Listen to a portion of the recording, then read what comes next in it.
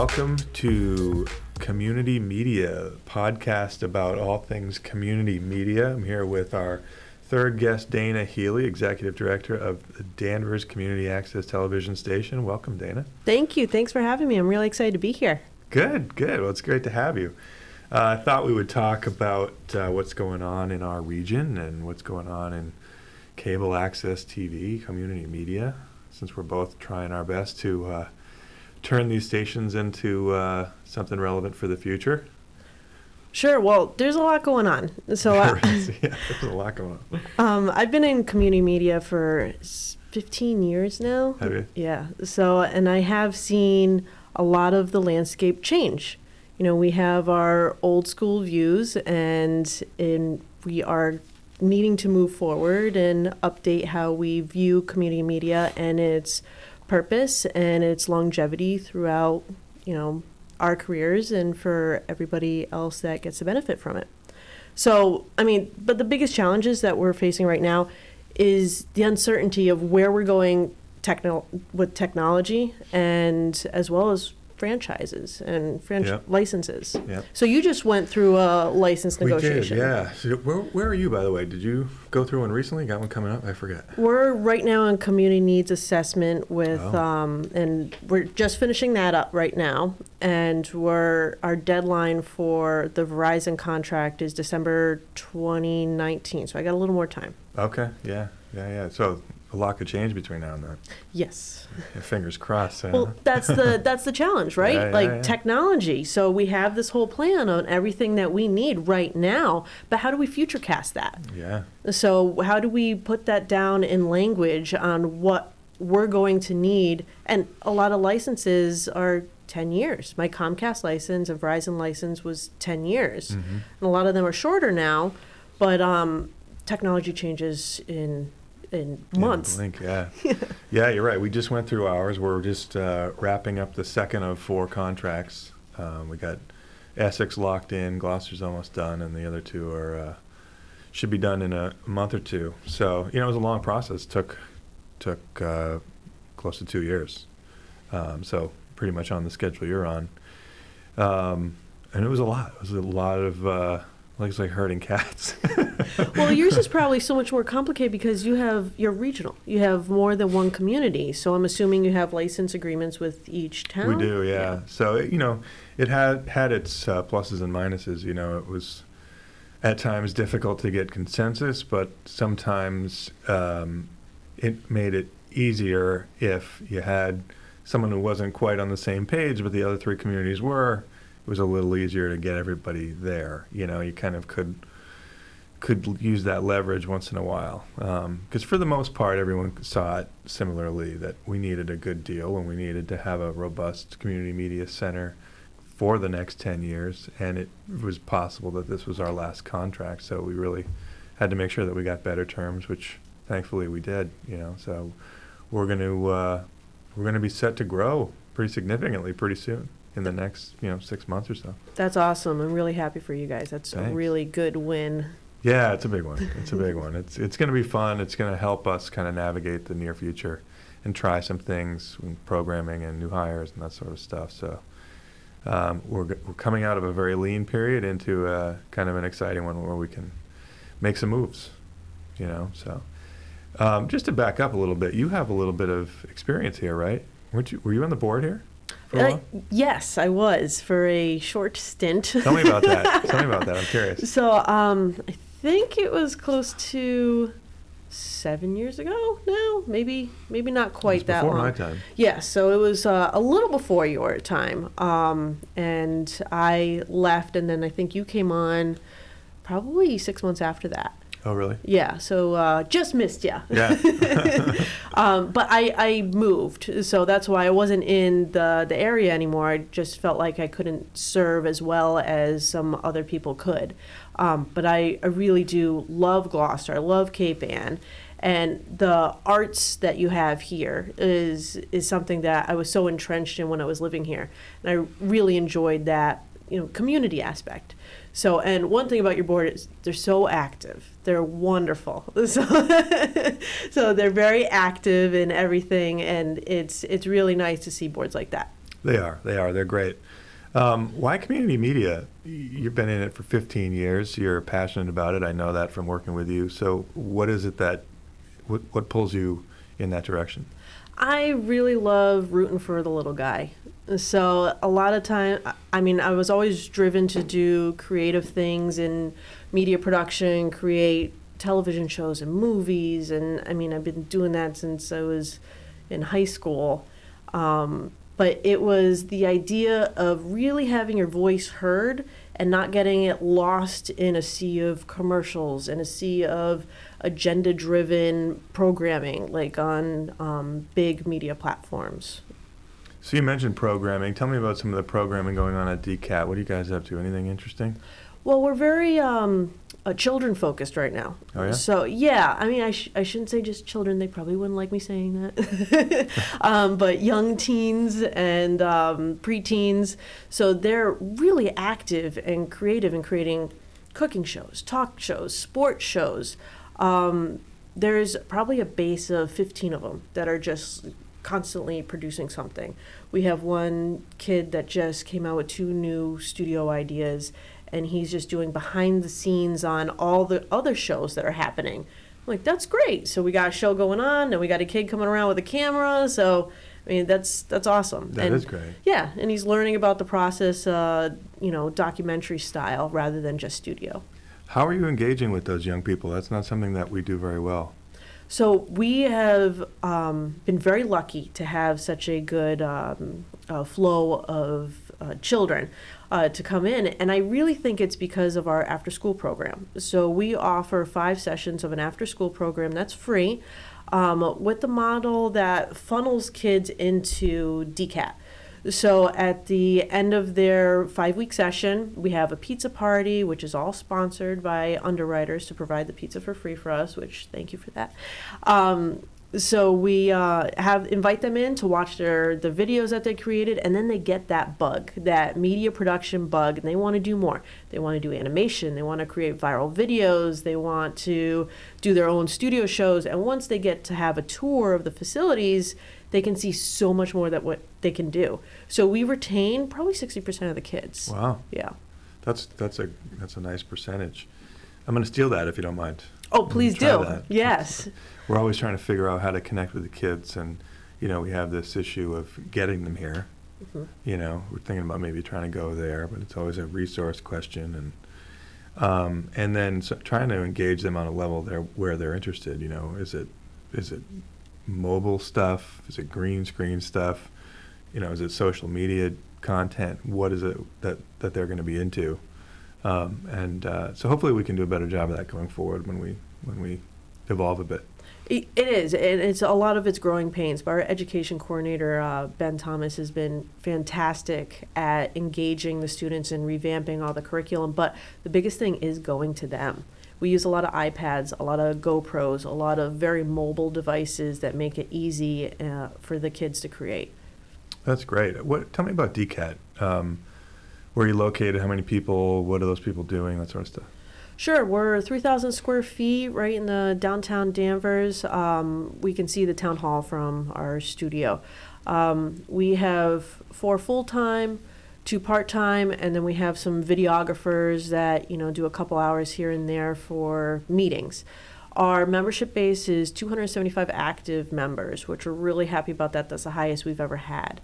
And our focus right now is creating a positive customer experience for those particular members. I say customer experience like we're a business, but I really think it's important that even being a nonprofit, that we do run ourselves like a successful business, and that's maintaining positive relationships with all these members. Absolutely. Well, we're going to talk a little bit more about that. You and I are both on the board of Mass Access, which, for anyone who doesn't know, is a community media advocacy group, massaccess.org. People should check that out. Why don't you describe that board a little bit and talk about some of the work that's going on there? Because I want to kind of segue into how community media is changing a little bit. Sure, yeah. It's an awesome board. We all work very well together, all professionals in the community media environment. Right now, we're really focusing on lobbying for HD channels for community media to stay relevant with and to compete with other large corporations by having our own HD channels for each station. I personally do think that the larger groups, larger multi-platform video distributors are pushing us down because, we're just a little zip they want to pop. But, and it's our responsibility to fight for the rights that we need, so, and that's where we come in with lobbying for the things like HD channels and to be included on the programming guide. These are simple things. They're not, we're not reaching for the stars here. We just need to be treated just like other channels. Absolutely. And also making sure that we're considered when things start moving toward IP. I saw the other day that Comcast is coming out with an over-the-top offering. Some of those sort of larger industry changes that affect us directly because we get this percentage of cable subscription revenue. Keeping an eye out for that sort of thing. How do you see those things going? Do you see these over-the-top offerings, cord cutting, being a sort of significant issue for us? I really don't believe cord cutting is going to be an issue. I know Really? a lot of people are worried about this, and their fear is everybody is going to move towards that direction. And I think our primary viewers are older, so and the idea of cord cutting terrifies them. The internet and being able to stream and use Hulu and Netflix and things like that, that is difficult for that older generation. So yeah, our millennials coming up now are a little more, they're all internet-based, mobile, internet. But what I'm hoping with mass access is once we get the lock on these HD channels, then we can start lobbying for a percentage of the franchise fee coming from internet services. So, Comcast and Verizon and RCN, they're going to get their slice of the pie no matter what. Whether it comes from the cable franchise fees or internet, they're going to get it wherever they can. But I think that would be a great next hurdle for us to take. All right, so it's not that things aren't going over the top and IP based. It's just that we're going to go get our piece. Yeah. Okay. Just clarifying. So what are we going to do about the fact that our audience is older? You're doing a pretty good job of engaging young kids, but we haven't talked about engaging millennials or other generations. What are we going to do about that? Well, over at DCAT, we developed a mobile app. Really? Yeah, so we use that to communicate and to engage. It's coming up with ways, low-cost ways that engage the younger generations. And everybody's using these smartphones. A website's not going to cut it anymore. You need to have more than just that. So I do think that has a big part of it, but it's also diversifying what we are. So we're a TV station, but we should also be community media center. Right now, millennials are the biggest users of public libraries. So they're Where'd you get that stat? Yeah, Really? that just came out from Get outta here. National Library Resource of America or something like that. I will find the actual reference for you. Yeah, I want to see that. But millennials are it's throwback. It's free resources, and the libraries have all sorts of awesome resources. So by taking a page out of their book, bad pun, we need to be able to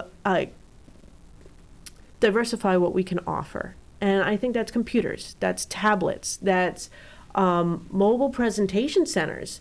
I had somebody come in, they're looking for still photography flash setups. So by offering more things like that, I think we can still maintain a piece of the pie. I agree. I think that's really important. It's my opinion that our value is really narrowing. You know, we used to be this place where you could go, one of the only places where you could go and make television, distribute television. But now with 4K phones in your pocket, video recorders in your pocket, and distribution on YouTube and those sorts of things, you know, the old model doesn't really stand up very well anymore. And we've really got to think about new initiatives, new programs, new services that address that and create new value for relevancy going forward. So here at Cape Ann TV, what kind of services do you think that your facility would provide to increase that? So Sweet Spot's production services, video work for hire, that's a no-brainer. You know, we're doing that kind of work anyway, but we could be doing a lot more event coverage and promos and PSAs and commercials and those sorts of things. That's an easy one. But I see that kind of midstream between marketing and branding and social media distribution. I think those are areas that we could start to move into because we're already creating the content. And so distributing it in current ways is a sort of natural next step. So, you know, taking over and managing social media accounts for organizations because we're already there at the events, at the meetings. And so carving that content up in new ways and distributing it on their social media accounts and managing that for them, maybe on a monthly sort of subscription model. And then upstream, you know, the marketing and branding. So many organizations, municipalities, businesses are rebranding and need new websites, new messaging. And then so it's, you know, the branding and the messaging and then the content creation and then the distribution of that content. I see that all as one sort of holistic approach for us. So we're looking into that kind of thing. Original content, you know, sort of an extension of what we're doing, you know, coming up with concepts ourselves, developing those, and then marketing those for sponsorship, syndication, things like that. Yeah, those are some of the things that we're thinking about. So that's fantastic. And here's dirty word, watch out, monetizing. So what are you thinking, like, all right, you're going to take over these social media accounts and you're going to do it on a subscription basis. So a lot of our colleagues are scared about this, about offering services for money in return. Mm-hmm. So what is your view on that school of thought? Make sure that you take care of the PEG mission first and foremost. Don't look away from that, you know, make that still the primary mission. You know, I see the unrelated business income and the monetization as a way to support the primary mission of PEG. You know, if we want to be around for 30 years and not 10, you know, if I don't want to be looking for work when my kids are in middle school, I need to make sure that I can fund this place outside of the Comcast revenue 10 years from now. And so it's a clear necessity. You know, if we get like 95+% of our revenue from Comcast. If that were to go away, so would we. So we can't not figure out how to make, at a minimum, what we're making today on the side. So it's just clear-cut survival, in my opinion. And you have to figure out how to make that happen. And it's not going to be any one thing. It's not going to just be underwriting. It's not going to just be production services. It's not going to just be grants. It's going to be aggressive approaches in all of those areas, I think, to get anywhere near what you really need to be. So I think it's just pure survival, making sure that you're doing it legally, respecting the sort of core mission, you know, but you could always spin off a for-profit arm, you know, that there's precedent for that. You know, the organizations in California that have gone to statewide franchising and lost their funding, they're writing 15 grants a year. You know, a lot of the stations in Massachusetts that are comfortable with their cable funding aren't doing those sorts of things that our colleagues running other nonprofits are doing all the time, you know. So that's just kind of how I look at it, you know. Get serious about the revenue. Stop worrying or you're gonna go away. So do you think, I I don't believe that our colleagues in Massachusetts are worried about the franchise fees disappearing, or else I feel like there would be a lot more of these innovative thoughts that the social media, the underwriting a loan and production services, equipment rentals. I feel like there would be more of that happening, but I feel like within the last 6 months, I've really heard a lot of buzz on alternative revenue sources, and that people are just starting to really kind of put their little toe in to kind of come up with ideas. And why do you think that's happening now and it hasn't happened, 2 years ago, 3 years ago? I mean, I think the trends and the, global trends, national trends are picking up speed. You're seeing over-the-top offerings all the time now. Cord cutting is picking up speed. Statewide franchising has happened across the country. So, and it's no different than any other industry. If you don't innovate, that's the kiss of death. So, as we see fewer and fewer members, and these national trends, it's like, okay, we need to reevaluate the whole model. We need to turn this place into something relevant for the future, and we need to turn it into a revenue-generating machine. That's how I see it. So, this is part of why we're having this podcast, is talk about these kinds of things. There's a lot of transition happening. New leadership, Mass Access is almost exclusively new leadership. Yes, yeah. And we have our 7 or 8 board members. Is it 7 or 8? Something like that. And probably everyone's. We definitely need everyone's new to the board. Like 12, 13, 14. With the amount of work that we all do. Volunteer boards are no joke. Yes, yeah. Working boards. Yeah. So do you see things similarly on the survival front? Yes, especially recently. Alternative revenue sources, and a lot of it is what I've been doing personally is going through and cutting the fat on my operations. But it's not just reducing your operations. You have to increase your revenue and figure out different ways to do that.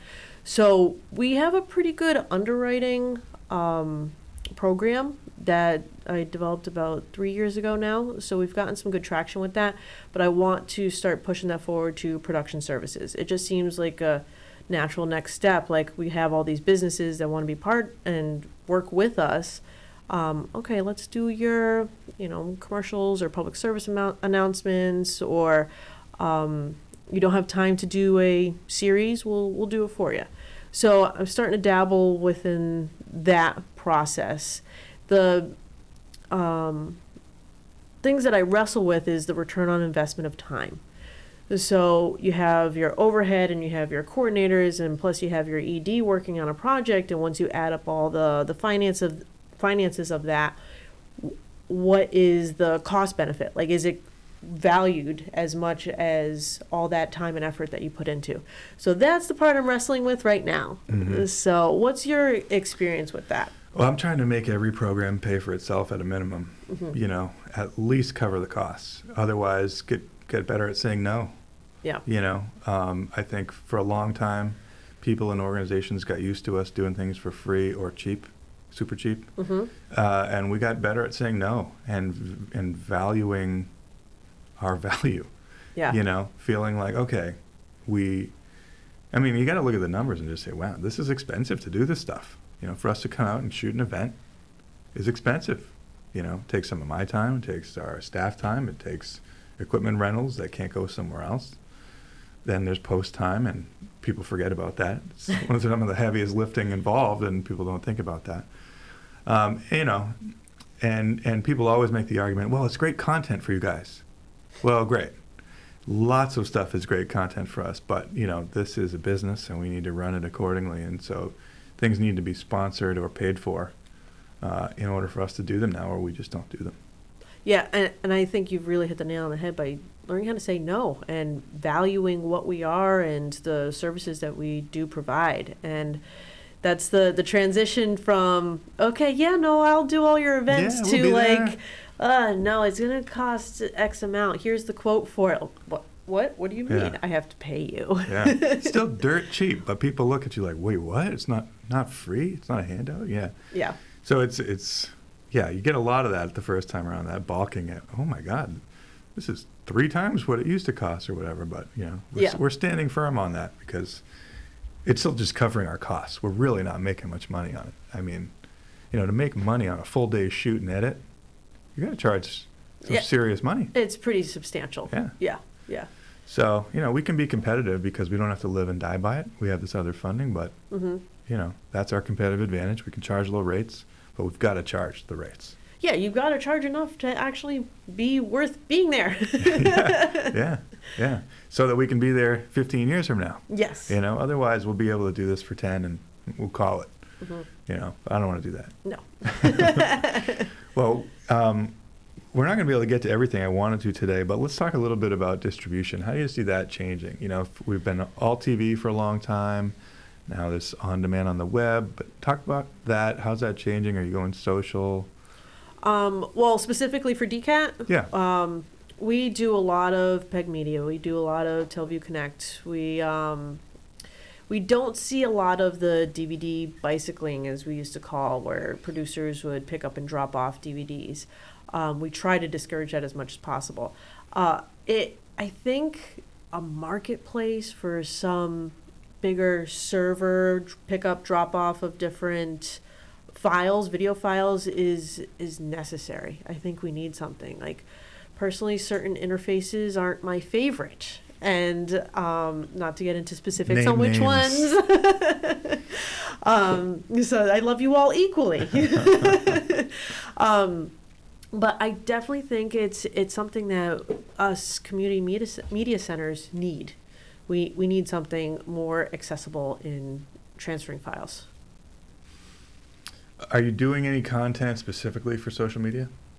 What we do is every event, or mostly events that we cover, we create a 30-second highlight of that particular event. Mm-hmm. We usually do that when we have interns. We have a little more hands on deck. But we just started doing that probably 3 months ago, and it's super well received. So our Facebook reach now, like a post gets about 4,300 impressions, which I think is pretty good. It's good that you know that. Yeah, I just did all our stats yesterday, so this is all fresh up here because we have our annual meeting coming up, so I have to have that all ready. But so I think that social media is a definite. We need to definitely move forward. I particularly like Facebook more than other platforms, but Twitter is still very valid and useful in a lot of places. So, what platforms do you use here? Same. We have Facebook and Twitter and Instagram, and building a LinkedIn strategy, and I'd like to get into, well, at least look at. I think we're looking at Pinterest and Tumblr and Snapchat and some others to see if there's any opportunity there. It's not clear to me at this time, but talking with some people who understand that better than me. Yeah. I'm not a huge social media guy, but so I outsource to smarter people in that area. But yeah, I think we need to go where the eyeballs are, and everything is on social and on your phone. Yes. So we need to be there too. Well, why don't we wrap up there, Dan? Well, lastly, I just want to ask you, how are you doing looking at this negotiation going forward? Are you feeling good about it? Are you getting the community support you need? Are you feeling like you're in good shape? Yeah, like this community needs assessment that we just did was heavy lifting. Mm-hmm. And to make it even heavier, I was on maternity leave for, a few months of it. So my staff did a fantastic job while I was gone. But it was a lot of work. So now it's the informing everybody of the findings. So we have a meeting coming up September 26th, where we're going to do that with the cable committee and the board of selectmen and my own board as well as managers of the town. So we're really excited about that, and we do feel like we have support of the town, and I'm really happy that they are so supportive of community media, because the residents of Danvers residents love community media. I mean, they are just diehards for freedom of speech. So that's really lucky. Yeah. That's great. Well, Danvers is lucky to have you. I know you're moving and shaking over there and doing a great job by that city. Yeah, it's a town. Yeah, it should be legally a city, but they really like the town. Yeah. Board of Selectmen voting Seems like a city. Yeah, it gives them more control. I like that. Well, Dana, thank you for joining us. It was great and insightful to talk with you, and we'll do this again. Yeah, this is great. Thanks for having me. Awesome. See ya.